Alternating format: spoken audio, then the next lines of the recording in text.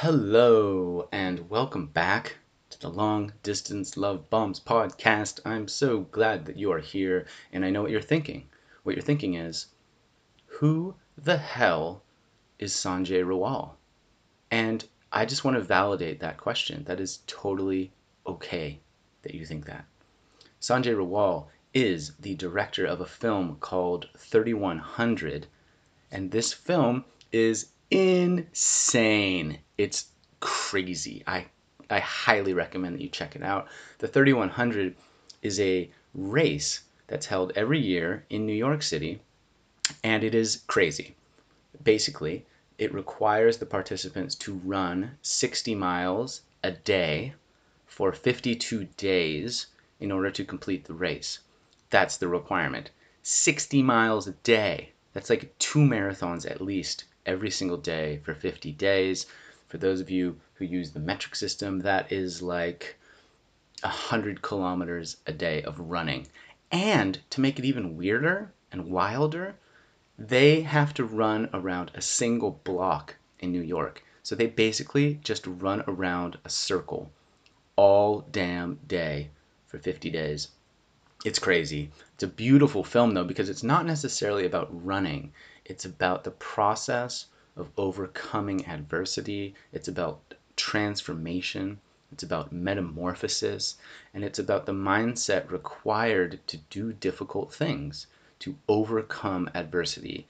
And Sanjay is a really fascinating dude. And you will see from about minute 3 and onward, maybe minute 1, this dude is really smart.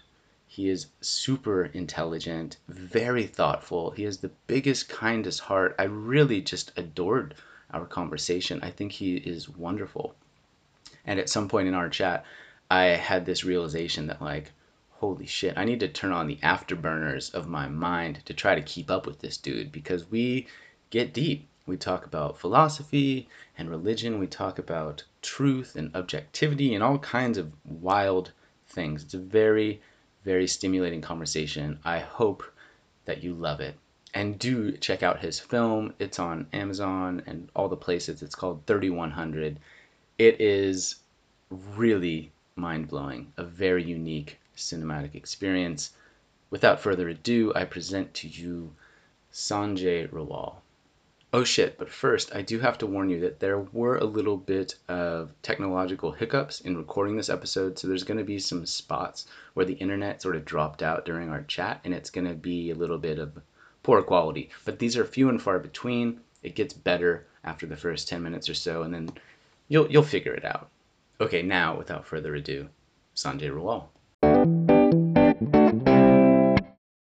All right. Sanjay Rawal, welcome to the podcast. Sir, my friend, my brother, it's great to be here. I'm so stoked to talk to you because I recently had the pleasure of watching your newest movie. I guess you've made a few now. Your newest movie called 3100, which is on its surface all about running. But the movie is really beautiful, man. And it's really tender and soft. And it's also philosophical in many ways. And so I just thought that we would start there with a little brief discussion so people can be aware of the film, and then we can just see where that goes. I've been making documentary films just for about 10 years now. And the latest film was a deeply personal one called 3100 Run and Become. I'm not a multi-day ultra-distance runner myself, but the film is about the world's longest running race, which is just 3,100 miles. And curiously enough, it takes place around a single half-mile loop in Queens, New York City every summer. People have to average about 59 miles a day across the 52-day window. And it's unfathomable from a physical standpoint.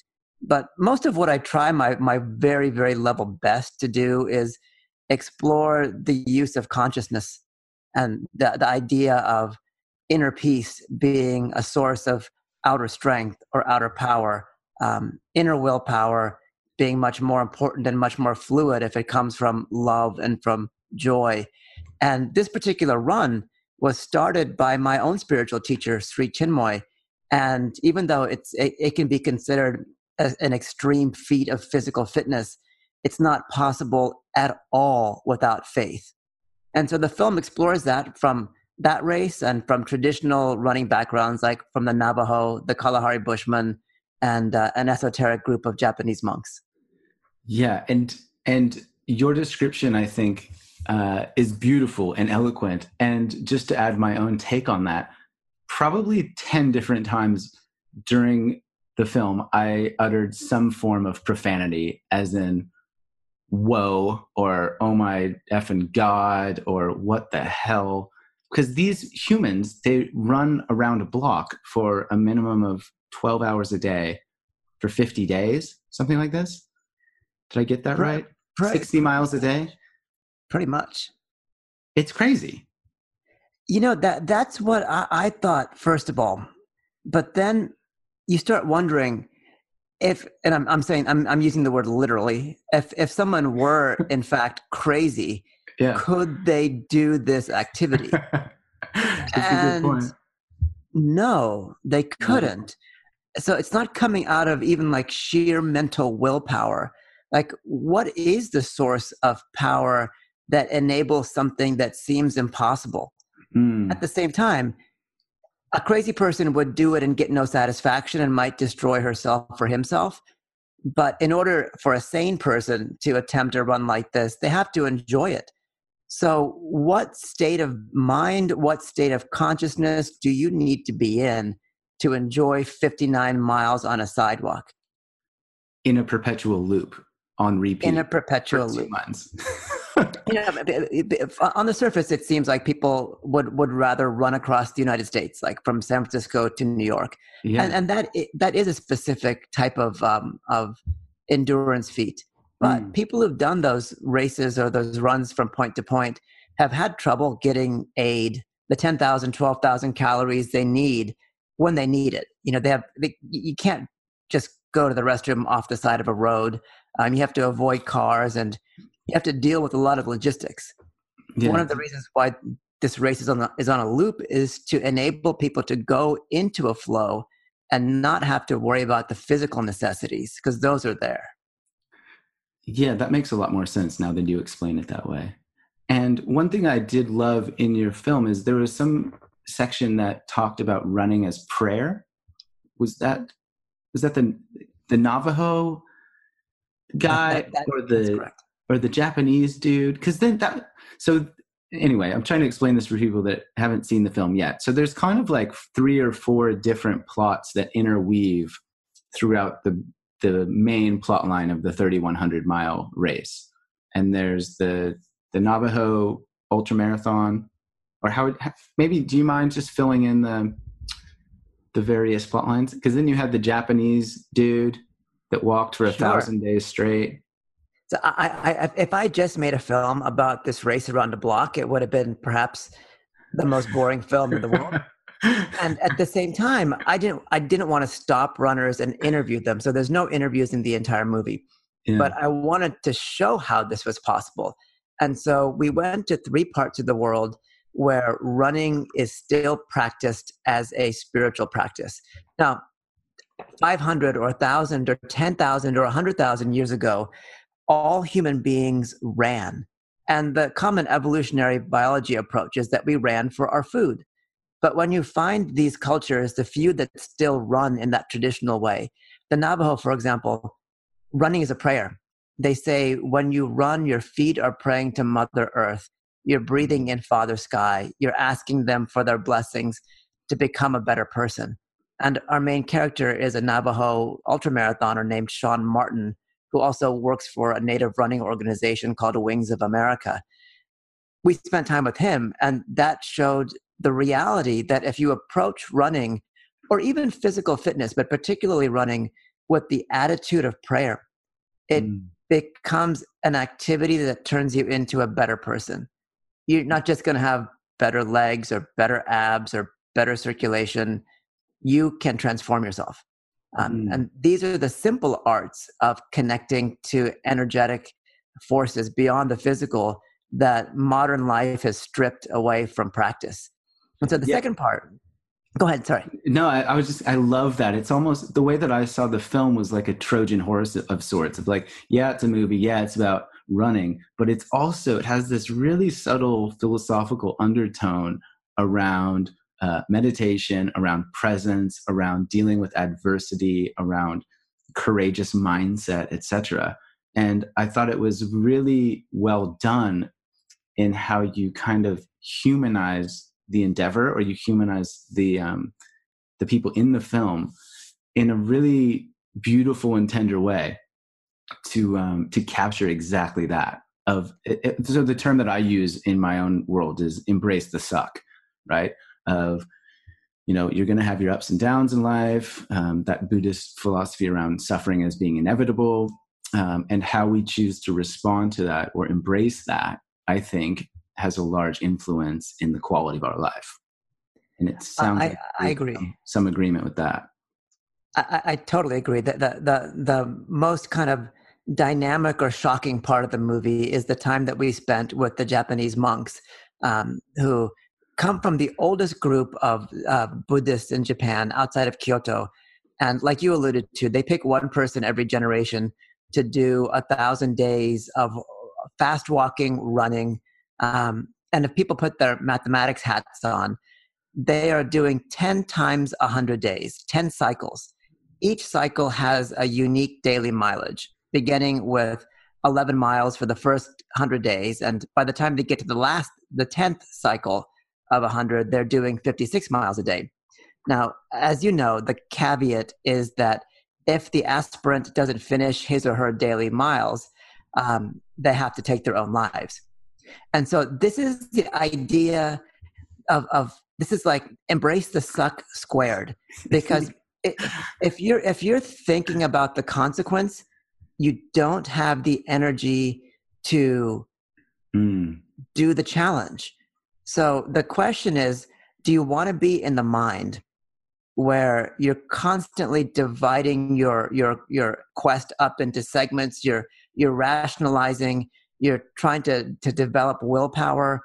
Or do you want to be in your heart where everything is joyful and blissful and it's a flow, and you allow the universe or the supreme or God to miraculously take you from point to point, and it becomes less of a point-to-point quest than it does an experience of spiritual transcendence?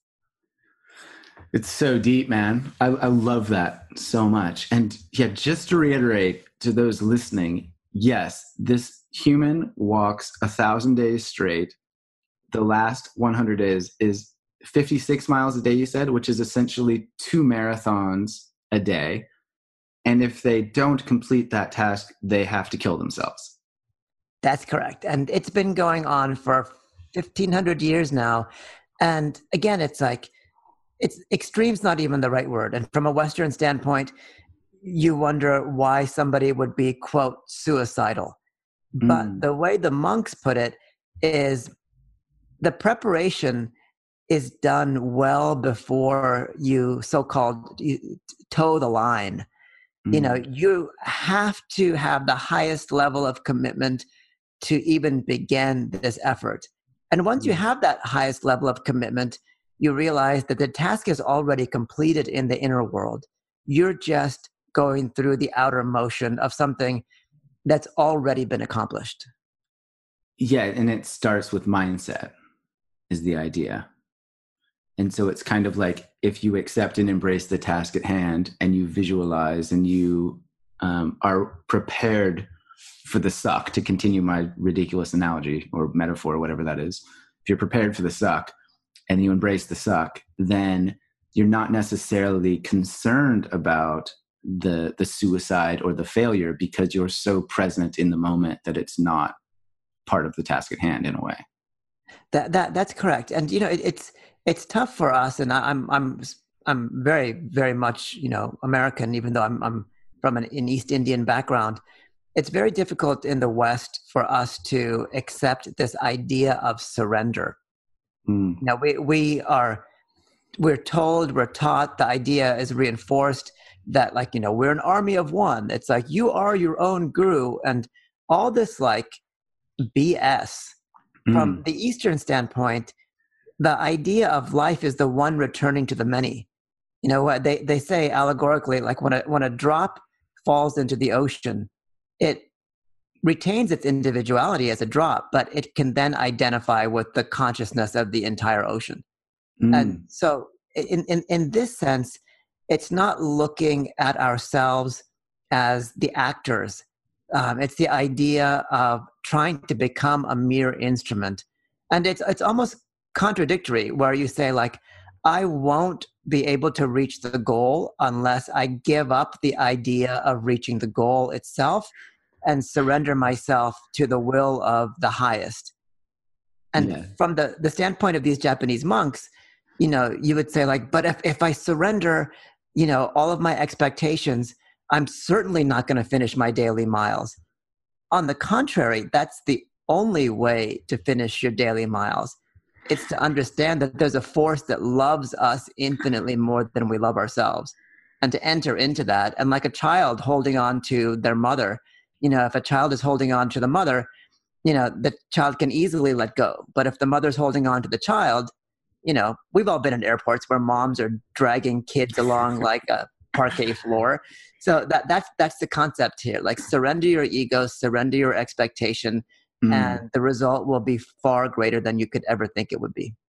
Yes, it's such a paradox, and I deal with this with clients fairly often of trying to get this point across that life, at least in my perspective, and this may change in a few years, and I'll look back and think how naive I was, but as far as I can tell now, life is about setting a goal of some kind, setting a target of some kind, and moving towards it as a motivator or some kind of a beneficial sort of drive, while also releasing entirely the need to ever get there, to ever be a certain version of myself, to ever accomplish, to ever succeed, whatever that means. And in some ways, you must really devote yourself towards walking that path, and also release yourself from ever getting to where you want to go. And that becomes the game, at least as I see it.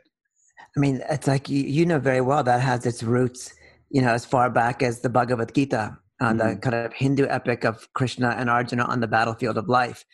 Ultimately, Krishna tells Arjuna, you have the right to act, but not to the fruits thereof. It's your dharma, it's your mission. You cannot. It's like you're going to get you're going to get satisfaction mm, by acting, by doing the activity, but you'll get more satisfaction by relinquishing the idea of what the result might be. It mm, can be in the form of failure or success, a journey forward or a journey backward. But yeah. it's the idea, like we make it into a Hallmark card. It's like the journey is the destination. Yes. Like what you said is a much more eloquent, constructive way of explaining that. Thank you. Yeah, and so going back to that Japanese monk, this dude has to, I imagine, and correct me if I'm wrong, but he kind of has to release the fear of death and the fear of failure entirely, or else that sort of anxious energy will just corrode and eat him away. He won't actually accomplish the thing. And so in that way, his fear of death will actually lead to the death more so than if you relinquish the fear of death, then the death actually is probably, you have a greater chance of not experiencing that thing. I think that's a great way of putting it. It's as if somebody said to us, like, you have 2 weeks to learn Swahili. Like, Okay. what are you going to do? It's like, we don't know anything. Maybe Hmm. you do know Swahili, but we don't know anything about Swahili. We don't even know what it means to learn Swahili. Yeah. But it's like, the only thing you can do is like turn the first page Mm. and then turn the second page. And if it's the will of the Supreme to carry you to that final goal, so be it. But you're going to do everything, not just to move in that direction, but it's like if you're trying to learn Swahili, you can't sweat it out every single page. You actually have to Mm. focus, concentrate, and find a way to derive joy. Derive joy in the mundane kind of daily existence of learning Swahili, which is doing something hard or doing something that you've never done before. But see, that's the crux. It's like, it's not mundane. It's not hard. It's Right. like going around the block, for 60 miles a day for 52 days. Mm, If you think about it, even block by block or half mile loop by half mile loop, you're dead. right. If you think about it step by step, you're dead. You can't use your mind to divide the subject. You have to find joy, and that joy will carry you from moment to moment, from step to step, and it'll carry you and propel you in a much faster way than the mind can. Yeah, and I'm reminded that early in that film, the main dude from Finland with the long name, Arash Pagashner, or Yeah, Ashbury Hanel. Ashby Hanel. Yeah, he says he's talking to the other dude in his bunk, and he says, people think it's about vitamins or calories or intake, but it's about making the race a meditation. Was his advice? Did I get that right? Yeah, that's exactly right. And we spend time in that film with the Kalahari Bushmen. That a tribe in Botswana that has lived pretty much until the last 15, 20 years, pretty much unperturbed for 125,000 years. And scientists say that, each person's like primary ancestor isn't a Bushman necessarily, but we all have unique markers in our DNA that could have only come from Bushmen. So the Bushmen, they spread out and we are all related to that tribe. That said, they live the most simple existence. They chase their prey, they chase their food down over the course of days. And, they scare these large elk away from water. And after 2 days, the elk or other type of prey are too dehydrated to outrun, these scrawny human beings. And they're much easier to kill. And then you kill them, and then the village moves to where that kill is. And you think of that as a primitive way of living. But the Bushman said the only way that these types of hunts are possible is if you surrender your expectation and you try to become entirely one with Mother Earth. And it's not just the idea of like grounding your feet in the Yeah. electromagnetic mumbo jumbo. It's the idea of like there's something complex moving, and there's multiple dimensions, time, space, other things that are out of your control. And how do you sync up all these uncontrollable variables so that the end result is you catching this animal to allow your village to survive? Mm. The idea is to turn it into a prayer. When you're praying, that prayer doesn't change until the goal is reached. All the outer circumstances might change, but you're holding fast to that prayer and using that prayer as a way to connect to a much higher energy. And that's what the Bushmen say they do. They pray to their ancestors, they pray to Mother Earth, and that prayer literally turns into their ability to track the animal, to hide from the animal, to chase it away from watering holes. It's intuitive strength and it's physical strength to be able to do this for 2 days. That's And so they're not bringing energy gels. They're not like Yeah, worrying there's no about like, crystals that they're no. right. There's And no then, incense, or they're not saging the landscape before they go for a hunt. no, so it's not, there's no formality, there's no ceremony Mm. around it. It's the idea of surrendering all of your expectations. You have the idea of a goal, and you'd like to get there, but you know that it's not within your power to get there. You have Mm. to become an instrument.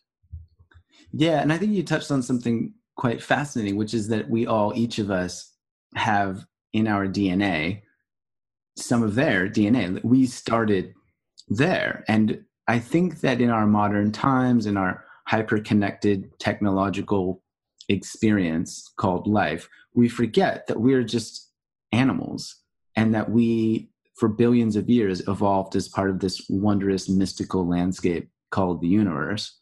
And that there's something mystical at play about that I don't know how you necessarily describe that, but there's something going on that we can't necessarily define or describe.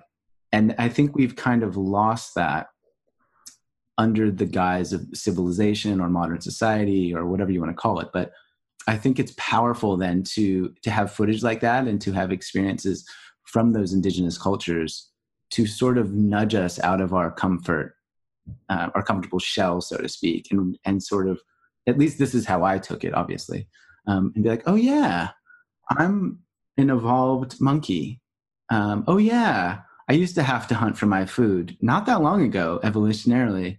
Oh yeah, maybe there is some kind of energetic experience that I can tap into time and again, or some kind of primal communication with the divine that I don't necessarily use anymore.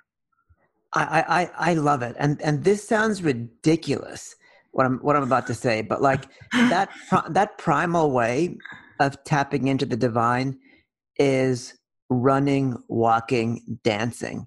It's like what makes us human beings Mm-hmm. is the fact that we can move on 2 feet, and that unlike a quadruped, like you can imagine a horse extending. When the Yeah. horse extends, that's the only time for its lungs to fill with air. It Mm. can't dissociate its breathing from its movement, and therefore it can't make its movement meditative. We are the Mm. only creatures, just by virtue of being bipedal, that can separate the idea of breathing from motion. And so it boils down to literally what Sean Martin, the Navajo marathoner, says. He says, when you run, you're praying to Mother Earth with your feet. You are Mm. breathing in Father Sky. Mm. Running, walking, traditional dancing is a way that you connect your consciousness, from literally from the earth to the heavens, from Mother Earth and the inner worlds. Like that is what makes us animals, and that's what makes us divine animals. Now, Mm. obviously, you can build contemplative practices that are much deeper, but that root practice is through our feet. Mm. How has that influenced the way that you live your own life in terms of, is movement now a non-negotiable, for example? So I was a runner in high school and a competitive runner for a little bit around, in my teens and so on, and I hated it. It's because like when you're when you're in competition like that, it's all about placement.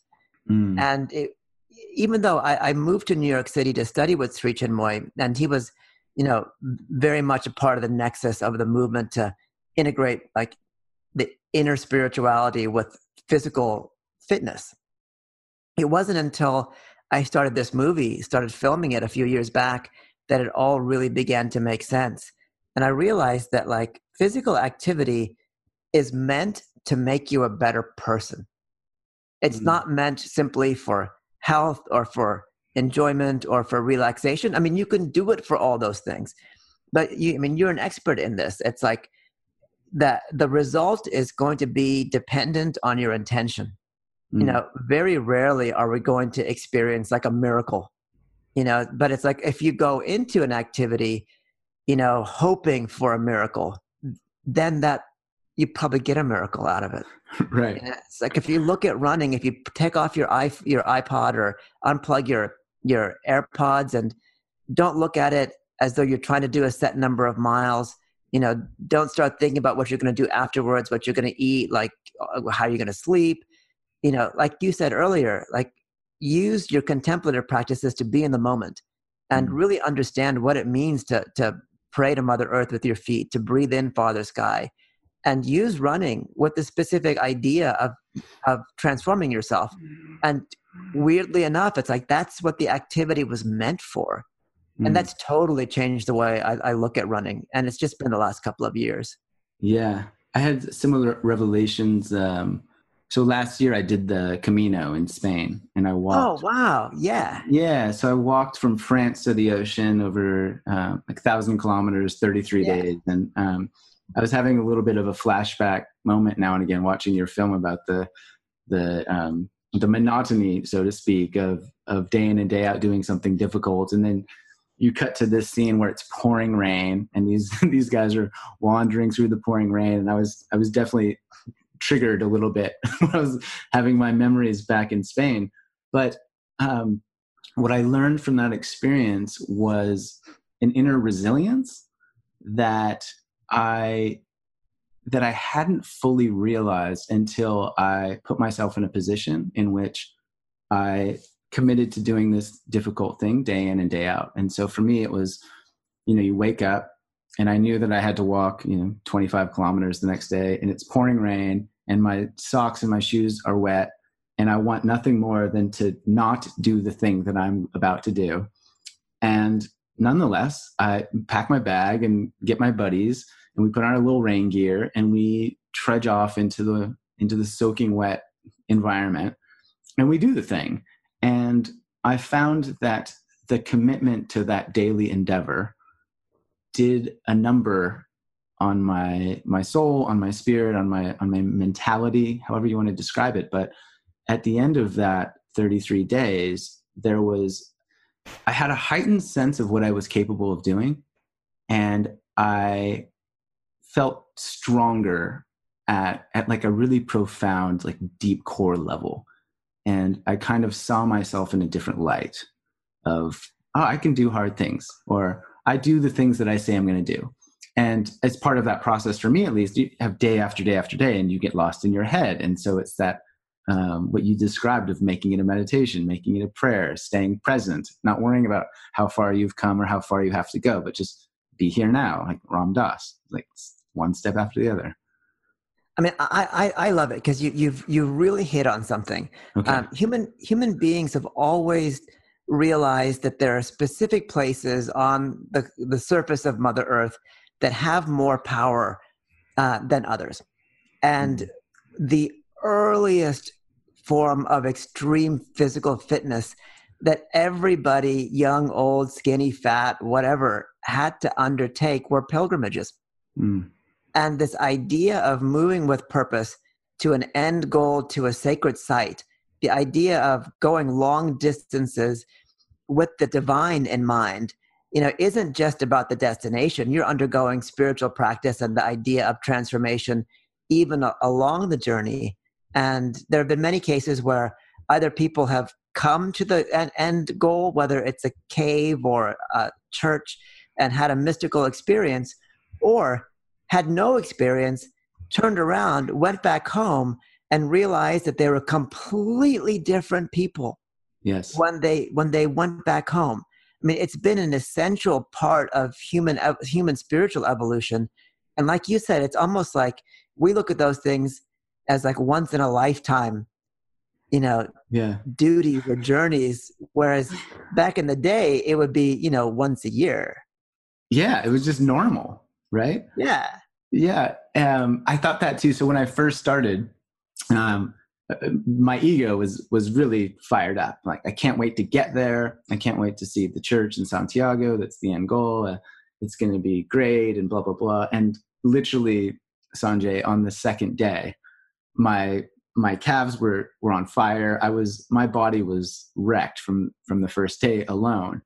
And I suddenly was confronted with this idea of failure, or what I considered failure at the time, which was, oh, maybe I won't finish this walk, or maybe something happens along the walk and I have to leave and go attend to some business back home, or, somebody gets sick, or blah, blah, blah. And those moments were very interesting because I had to, similar to, I guess, the Japanese monk confronting his death. It's a much more extreme version, but for me, it was confronting the death of a dream, or the death of an expectation, the death of an outcome, and recognizing that I really couldn't control of all of these variety of things that I was worried about that might maybe influence whether or not I did this thing. And it really forced me to get present and release the idea of actually getting to Santiago, which was my end goal, and just be okay with however it goes. Right? If I don't finish, cool. If I trip and break my knee and have to go to hospital, okay, I'm okay with that also. And in that moment, there was this kind of calm release of peace, or surrender, I guess, as you would say, of like, I'm cool with whatever. And so, of course, as we said at the beginning, I made it to Santiago because partially I believed I had released the need to get there. Exactly. And the funny thing is, like, as a society, we've like diluted the idea of pilgrimages into the concept of taking road trips. Yeah.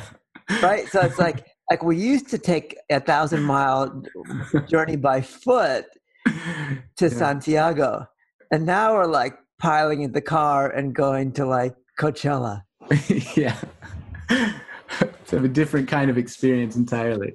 Yeah, but it's like, and I'm not saying that in a bad way, but it's like, if like people go on road trips Mm, to like melt into the surroundings, to have a series of experiences that transform and that uplift, and you pick an mm, inspiring destination, whether it's Coachella or the Grand Canyon, like, yes. with all like respect to like Akron, Ohio, there aren't very many people like taking a road trip to Akron. Yeah. But like you said, we learn things along the way, Mm. and I mean, it's just interesting to kind of hear your experiences and realize that we've probably been having these experiences for tens of thousands of years. Yeah, yeah, precisely. I just really think there's some core human drive for spontaneity or for adventure or for newness. Um, and I think there's something to be said about the excitement of not knowing what's around the corner or what the day might hold or who you're going to be at the end of the day. But like, I have a question for you. Like, what Mm. when you go on a pilgrimage, Yeah. or even if someone goes on a road trip, the expectation is that you're either going to like forget about some sort of trauma that's going on, Hmm. forget about a relationship, forget about like the loss of a friend or a job, but you do it because you want to be transformed. And that's the goal of the 3,100-mile race. Like Mm. in the film, one of the race directors says, kind of like tongue in cheek, this is the only race where that guarantees that, you'll become a better person. Mm. And it's like, I think that's an interesting intention to really put first and foremost in these types of activities. Like, I want to do a mundane activity like driving, lift up Akron, like driving to Akron, Ohio. Yeah. But I'm not going to do it just to get there. I want to be in the frame of mind so that like I transcend any problems I have, or I become a much better version of myself. Yeah, exactly. And that's one thing when I was on the Camino last year, my question for people was like, what are you running from? I would say that to people because most everybody that decides to walk across Spain has some kind of a transition going on in their life, whether they just broke up with their partner or they're about to get married or they quit a job or they just got hired for a job. Everybody's got some kind of a story as to, what are you doing? What are you doing here? And it was really fascinating to see all of the different ways that all of these different people from all of these different countries could end up on this dirt track in the Spanish countryside, and how unifying that was at a sort of a core level, that despite all of our overt differences, when it got down to it, we were all kind of seeking the other, Yeah. so to speak, and not necessarily knowing what it was or how to describe it or even if we would get there, but there was just some kind of it's a quest of sorts of like, let's just see what else is out there, let's see who I am at the end of this, or just how this will go. Yeah, Isn't that a great idea to bring into day-to-day life? Instead of saying like, absolutely. I'm going to do my 9 to 5, work 40, 50, 60 hours a week, take 2 weeks of vacation, have a kid once every 3 years, or whatever. It's like to have the idea, the concept of that we're all seekers. Yeah. We're all on a path seeking the divine, or seeking an ultimate goal of happiness, or, joy or bliss, and looking at every single activity with that mindset. And I think that's the idea of what the monk is doing, what the 3,100-mile runners are doing. It's like the Mm, activity, life itself is pretty boring, you yeah. know, but it's like if you're getting something exotic or incredible out of it, if you're feeling, your feelings expand and transcend themselves, that's satisfaction. And that can Mm, come from the most mundane set of circumstances. It mm, comes entirely from wanting to seek, from actually having aspiration in yeah. general to be a better version of yourself. I totally agree with that. And I think even to expand on that, I feel like at the root of that seeking is discomfort. So, and what I mean is when we chase the uncomfortable, whether that's in conversation or vulnerability or physical endeavors, I feel like the putting ourselves in an uncomfortable place often leads to those breakthroughs that we seek. And I feel like we're often in our society or our culture, we're chasing comfortable transformations, whether that's through narcotics or Netflix or Coachella. And it's challenging for individuals to put themselves into a position to literally be uncomfortable. I mean, that's both painful to hear because it's true, because it also applies to me, but it's an oxymoron, right? Because comfort and transformation, they don't go together at all. You can't have transformation through comfort. And it doesn't mean, like you said, literally, like you can't, like, you have to sit on, like, or wear like a suit of like chainmail. You can sit on a comfortable couch. But it's the idea of discarding lethargy, of discarding this like desire for stasis, and this idea that if you bought something or if you win something, it's going to be the end of all your problems.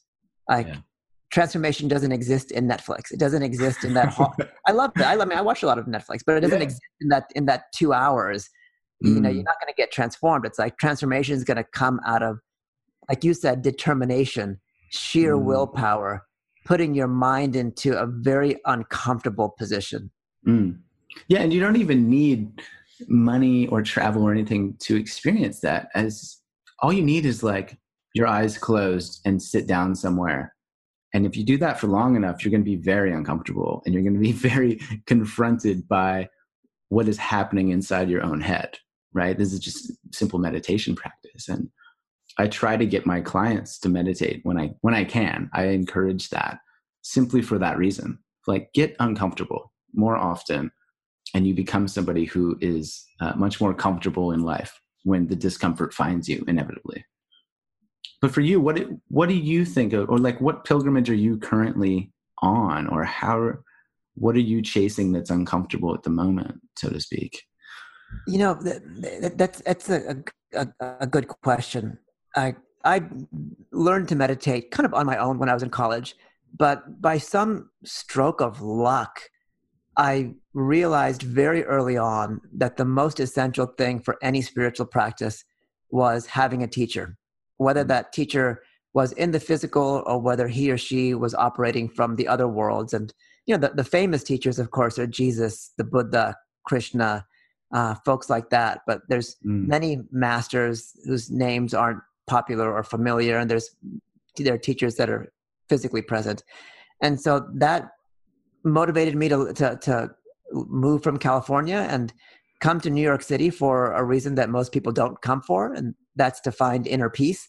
Because my teacher, Sri Chinmoy, moved from India to New York City in the 60s with the express kind of intention or philosophy of teaching people how to find the highest peace in the hustle and bustle of life.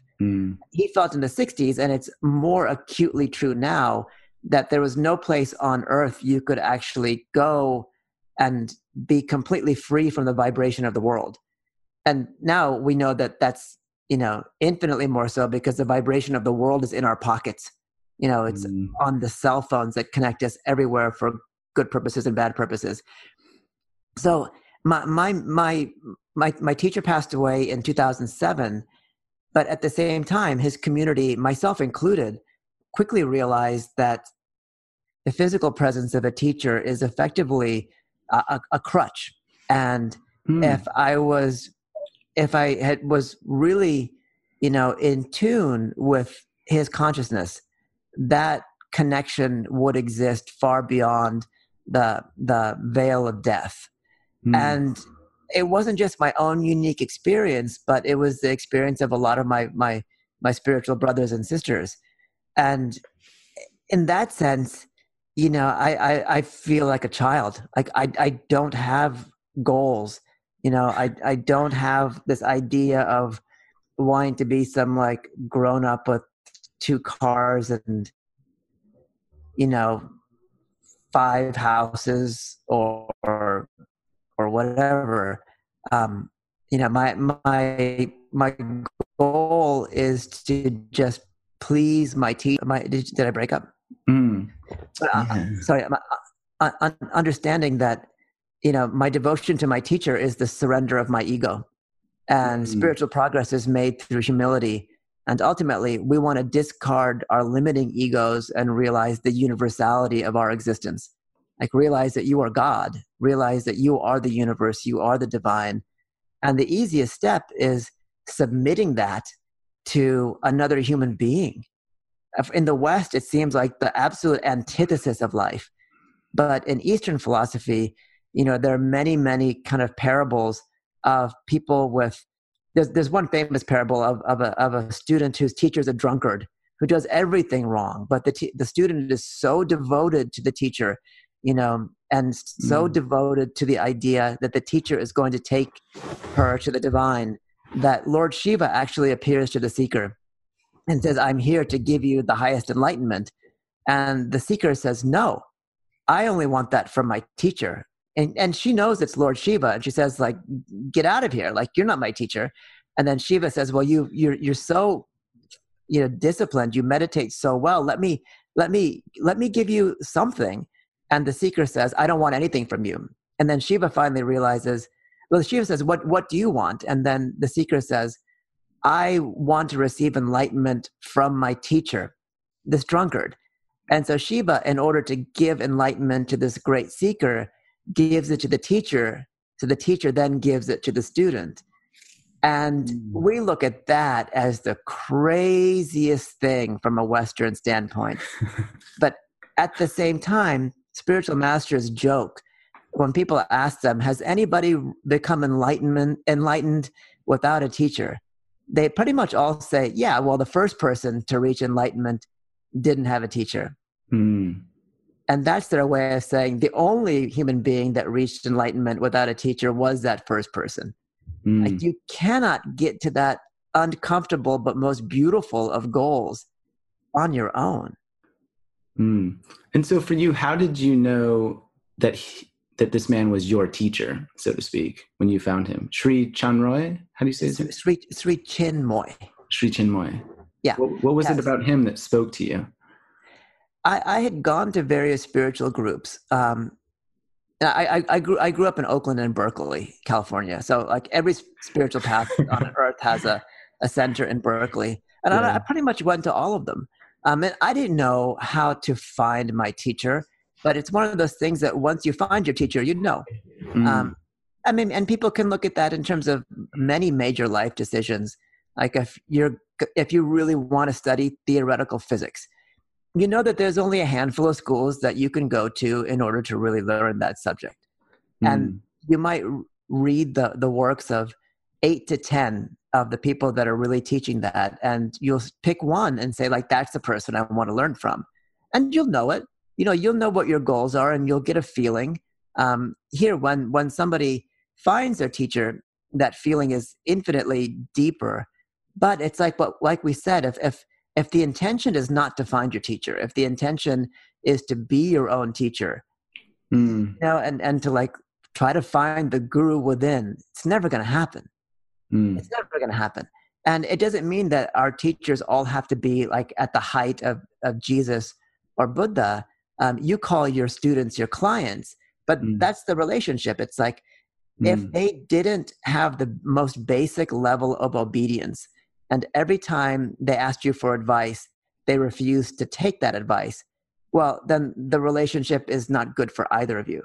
But at the same time, they're not coming to you to disobey.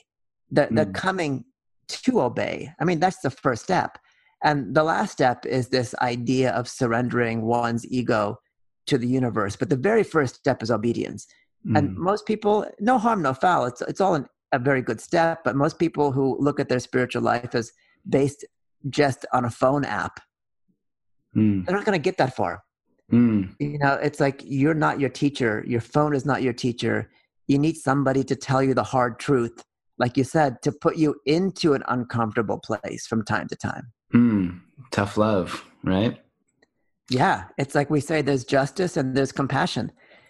Compassion is like cakes and puppies and rainbows, and you need it. Justice is like slapping you on the backside and saying, like, move faster if you're a runner. Yeah, I heard that expression a while ago.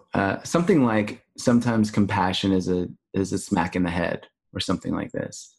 Of like, if it's rooted in care and concern, that sometimes we need to be sort of shaken up a little bit. And I'm not advocating for violence or anything like that, but I think from that philosophy, at least, it helps me to understand when things happen in my own life that are what I perceive to be wrong or unjust or not how it's supposed to be.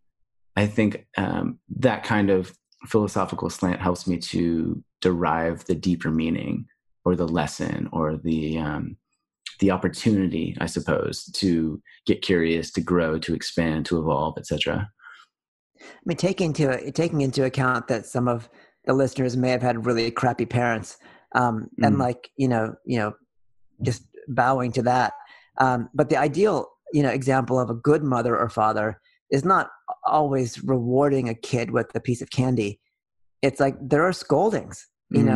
There's like you're standing in a corner. In some traditions, there's corporal punishment. There's discipline. The parent's goal is to turn you into an adult and keep you alive, but turn you into a good functioning adult. and that's why we go to teachers. Like, you go to a teacher because you can't understand the theoretical physics in a book. You need somebody to really explain what's between the lines and give you personal advice. You can't become a spiritual expert, just through a book or through an app. You need somebody to literally help you feel between the lines. And so how do you, this is a little bit of a tangent, but I'm curious about how you would advise people to, not necessarily to follow their heart or to trust their intuition, but to get out of their head and more into their bodies. Because I hear this from people often of they can't quiet their mind. They can't, they're anxious all the time. They don't know what they want to do with their life. And oftentimes I'm trying to assist them with getting still and listen to what I call the heart whispers of like the sort of the deeper knowing. But I'm intrigued if you have any sort of feedback or ideas around that. I think that's like the age old question. It's interesting because the like Western spirituality or Western religion is very much prayer based. In the West, we tend to disregard prayer when we start meditating. At the same time, like, we've all had experiences, whether or not we direct prayers towards Jesus or Buddha or Krishna. We've all had really intense periods in our life, like even walking to Santiago, where you're probably, please let this cramp go away. You're praying to something greater than your ego. And we can call that your soul, we can call that God, or anything in between. But it's that idea of spending some time each day really intensely praying for the will of the universe, the will of God, the will of the Supreme to be done through you. And so it's not just this idea of like trying to quiet your mind and then struggling with the idea of making your mind passive when it doesn't always want to be. It's the idea of saying, well, if the mind wants to talk, let me focus it. Let me pray intensely. Let me, and sometimes that can take the form of repeating prayers that are deeper than foreign language mantras, but like tried and true prayers, and really using that energy of desire in a good way. Yeah, I love that. And one way that I look at that is as a measure of control, in a way of managing what you cannot control, which is virtually everything, and managing the thing that you can control, which is your consciousness or your conscious decision to focus on a single thought at a particular time. right? And Yeah. does that make sense? Yeah. And but we're all children of the divine. Mm. And the more serious we take ourselves, the less happy we are.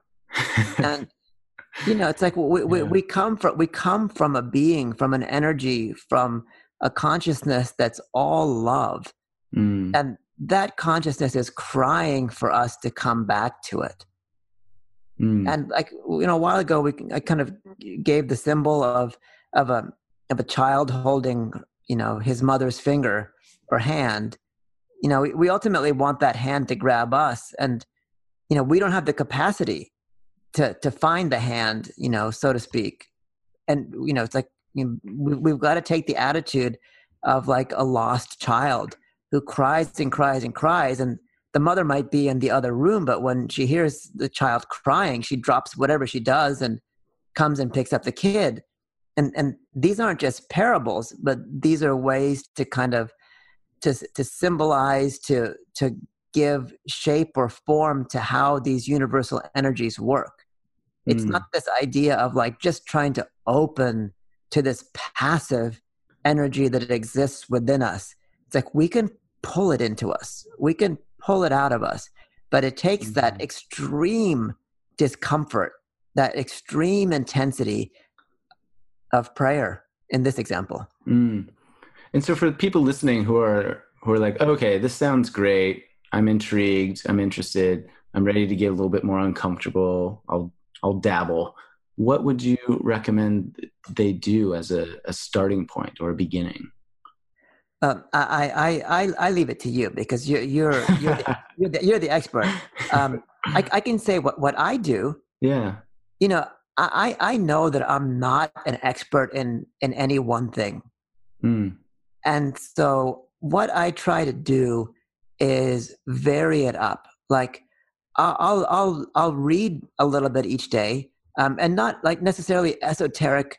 I mean, everybody's different, but I'm not so drawn to just esoteric philosophy. I like reading books of spiritual poetry. Mm. Um, there was a great Indian poet named Rabindranath Tagore from Bengal, and he actually won the Nobel Literature Prize like way back, like in the 1900s, the early 1900s. And he wrote a lot of poetry, specifically of like a seeker crying to the divine or crying to their beloved. Rumi, Mm. Hafiz, the Sufi mystics write that way. Whitman, I think it's Mm. Walt Whitman's birthday today. Um, Huh. writes in that style from time to time, these ideas of just beseeching your divine beloved to come and take you. So I like reading poetry. I can't read too much of it, so I read 10 to 20 pages a day at most. I take my runs really seriously as a spiritual practice. And, I'm not going to lie and say that the runs are easy and fluid and I'm connecting to Mother Earth and Father Sky at every minute. But I look at that physical activity to have another moment of extreme clarity. Just like one looks Mm. at their meditative practice, not necessarily for half an hour or an hour of unbridled bliss every day, but for at least a sequence of moments of deep, deep clarity and perspective. So I meditate, I read spiritual books, I run, and I sing. I'm not a great singer, but Mm. that's another way that we've always connected with the divine. It's through song. It's through combining words with a deep well of emotion. Mm. So I try to sing a little.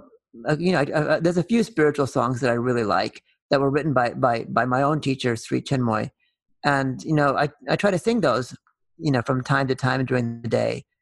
So it's more of an idea of creating a series of spiritual disciplines that I can come back to any time in the day, in various situations, so that my practice isn't just something I do in the morning and in the evening or in Mm. moments of quiet, but that I can string them out throughout my entire day.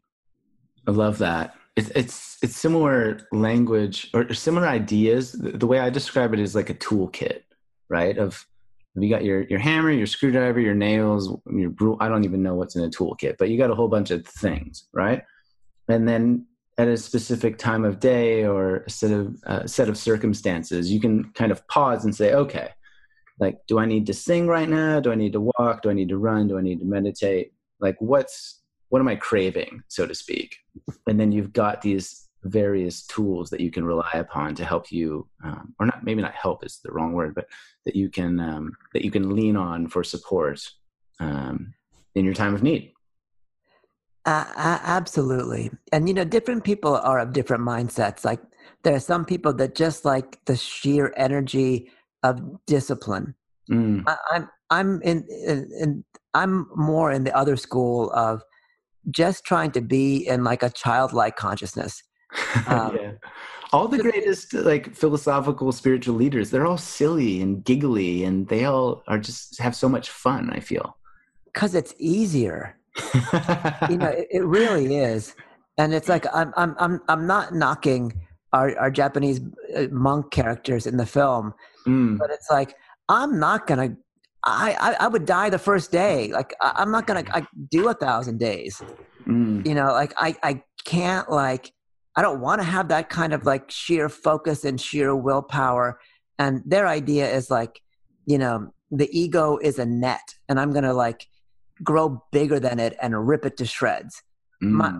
My only hope is that like I want to make myself small enough that like I fall through the hole. So that's like my attitude. It's like if I just become insignificant and soft and tiny and totally dependent on the universe, that's how I'm going to have a chance. Yeah, I totally agree, man. And the way that I do that is just simple perspective of like the world's billions of years old and we're flying around a flaming ball of fire in the sky, and in X amount of years we're all going to be dead. And when you zoom out far enough and then you think about the number of stars in the sky and the number of galaxies in the universe, and you get into billions and trillions of things, we're sort of this wondrous little speck of insignificance in the cosmos, and yet we have total power to mold this existence and this experience into whatever we want it to be. And I think the paradox of both of those things smushed together is what can create conflict in us. I'm totally with you. It's like everyone is on a path to ultimate happiness. I mean, that's the whole purpose of existence. Whether you're a plant or whether you're an insect or a mammal, and a higher mammal like us. But do you want to get to that goal slowly or quickly? Obviously everyone who listens to your podcast wants to get there quickly. And that's why we're not just trying to float through life. We're trying to understand what our purpose is. We're trying to understand what this game is. We're trying to understand what the goal is, and then ultimately what the path to get to that goal is. So it's this process of unfolding self-discovery that will enable us to enjoy the journey a lot more than just kind of cruising along, like you said, around this flaming ball of hydrogen. Yeah. And so how do you separate your own individual truth from the truth of your teacher, so to speak, or the dogma, so to speak, or the religiosity of various institutions, right? So I guess what I mean is I'm getting at the authenticity of ourselves individually and why we're here and what we're supposed to do and how we respond and react to our own lived experience versus here's your 10-step program, or this is what the truth actually is, or do this meditation. Is there a way that you found to balance those kind of things? I think it's in your description of our place in the universe. We're extraordinarily insignificant beings. And, everything that's happened in our past, it's dust. There's so many Yeah, there's so many bags that we're carrying that you could literally just drop. Mm, And so it's the self-awareness not to think of ourselves as special, you know, mm, as we relate to ourselves. Um, it's this idea of saying the only person or only entity that we're special to is the divine. That's mm, it. It's like nobody else. Everybody say everybody else is going to disappoint you. You mm, know, the world is going to disappoint you. Your mind is going to disappoint you. Your body is going to disappoint you. But like, what experiences have you had where you felt that the energy loved you and was there for you and wanted you? mm, And that's the experience that we're trying to like expand through our meditation. Like that one sunset, that one glimpse of universal love, that one moment of peace. We're trying to find that within ourselves, figure out where it is within ourselves, and expand the heck out of it. And the good thing is that we know that even that process is fun. You know, it's like, yeah, the goal is out there of like ultimate enlightenment. And yeah, we'd like to get there, but we don't even know what it is, you yeah. know. But we know what our experiences have been that have been good. And by focusing on them and expanding them, you know, that's how we become happy. And there's really not much more to do.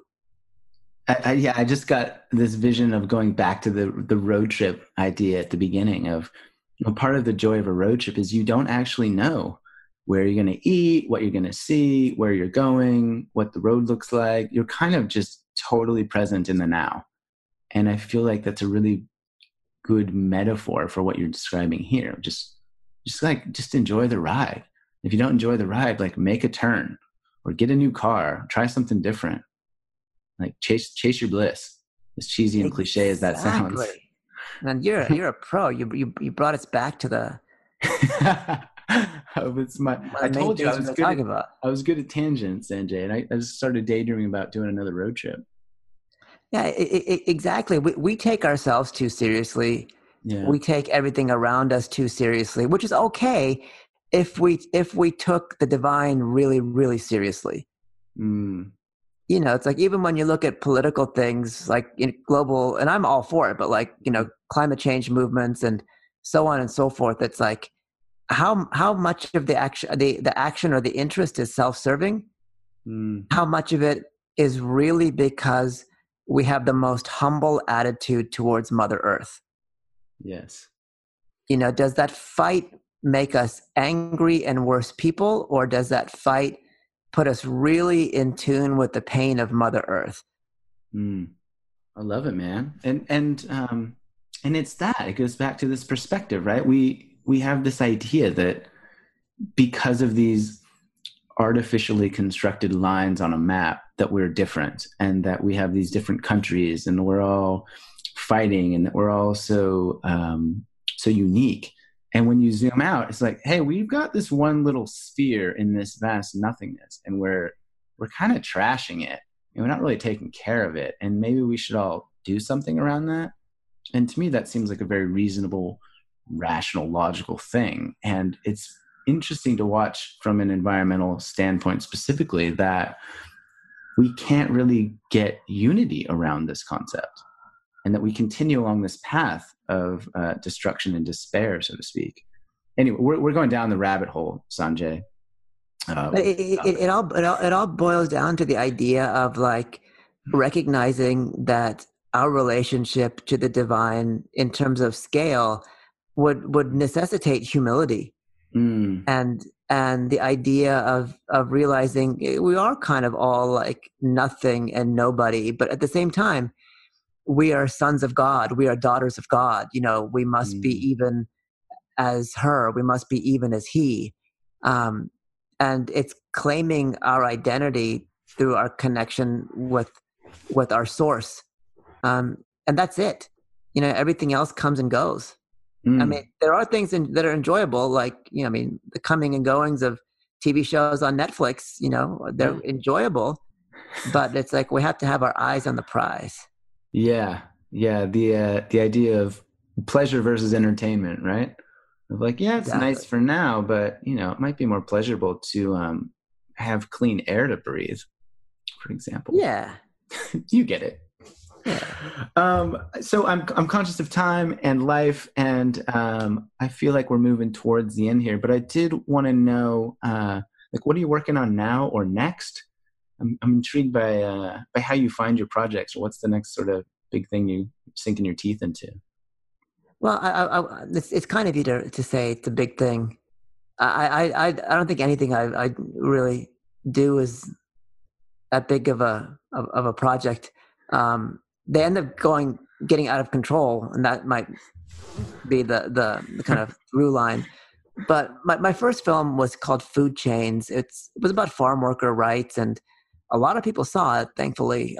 Eva Longoria produced it, Forrest Whitaker narrated it, and the movie we were talking about, 3100 Run and Become, is also available on Amazon, iTunes, anywhere where people download or watch movies.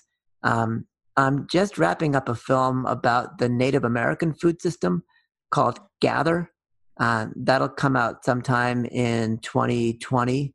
Um, and the way filmmaking goes is the last 2 or 3 months of every project is always just a total like nuclear meltdown where you're spending 70 hours a week watching the same hour and 20-minute long thing over and over to make it as perfect as you possibly can.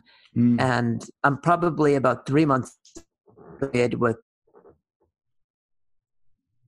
away from that period gather. And 2019 and August 6th, people can go to at 3100 Film or at SCMT, Sri Chinmoy Marathon Team New York, at SCMTNY on Instagram to start following the ups and downs of this year's crop of runners.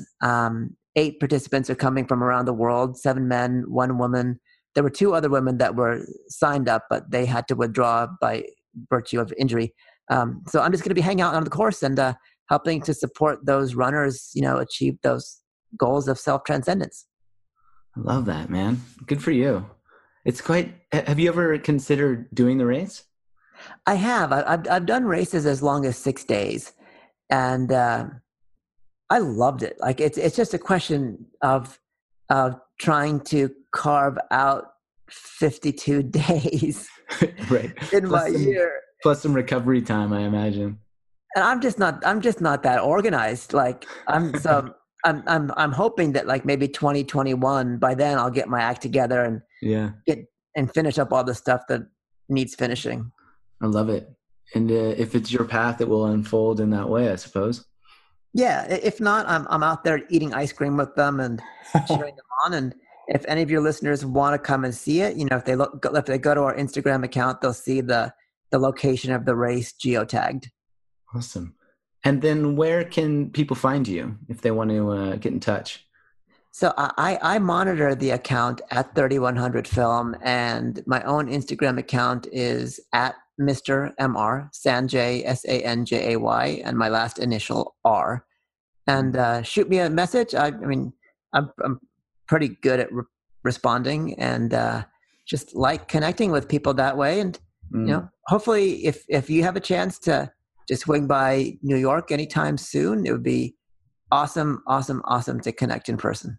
I would really love that. However, I'm heading back to Spain to do another little walk out there. Oh, wow. Yeah. So That's awesome. yes, I had my experience last year that we touched on, and about halfway through that, I had this sort of epiphany of, oh, wouldn't it be cool to get paid to do this? Like if this was my job, and that little flight of whimsy resulted in me creating what I called a walking retreat. And so I launched and sold that out in 2 hours, and I'm taking 8 strangers on a 160-mile walk in July for 12 days. Oh, that sounds awesome. Yeah, it's pretty Great. surreal. Yeah, and I've got one of my oldest friends I've recruited to come along with us and hang out and document on photo and video. And so we're going to go for a wander. But In saying that, I would love to. I would love to meet you in real life one day. I appreciate the invite, and I'm sure it'll happen at some stage. I mean, it seems like that one of the threads between a lot of your guests is that they've all been to Yoga Barn in Ubud, and I have too. So maybe you could organize like a Yeah, podcast guest retreat. that would be hilarious and amazing. Yeah, I like that idea. And Yoga Barn is a really good spot. Yeah, I like it. They're super Yeah, cool, very super nice. I cool. actually screened 3100, the movie there Ah, last February. I've gone to one of those movie nights at the Yoga Barn down the bottom. Yep. Yeah. Well, thank you, Sanjay, for what you do and for who you are, man. I've been really I thought we were just going to talk about running and doing hard things, and this has been a real treat to sort of discover your intellect and humility. And I just have a lot of respect for what you're about. I love your energy, and thank you for creating amazing art that you believe in, and that's really beautiful. And I think that's an important thing you're doing. You don't know how much that means to me. Thanks so much, Jeremy. Thank you. Yeah. No, it's been a pleasure, man. And keep me posted I will. if you want to come back on talk about Gather next year. Oh yeah, heck yeah, that'd be fun. Consider my podcast your podcast. Yeah, anytime, man. Thank you. Thank you very much. You're welcome. Isn't he so good? What an interesting man. And the film, honestly, it's really entertaining. It's very worth watching. If you have anybody in your life that runs a lot or does marathons or Spartan races or whatever, I would encourage you to send that film along to them or maybe even this episode. If you want to share it on your Instagram story, if you want to leave me a review that makes me smile and fills my heart with glee, I would not be opposed to that. I just so appreciate you taking part of your life to listen, to support my work, and to help me try to make kindness cool and make a positive difference on this planet. So thank you for you. Keep shining, and I love you. Oh, and if you want to learn more about the film or follow Sanjay on Instagram, I put a couple of things in the show notes. You can easily track that dude down, check out his old movies, all the good things. Okay, that's really it now. And I still love you.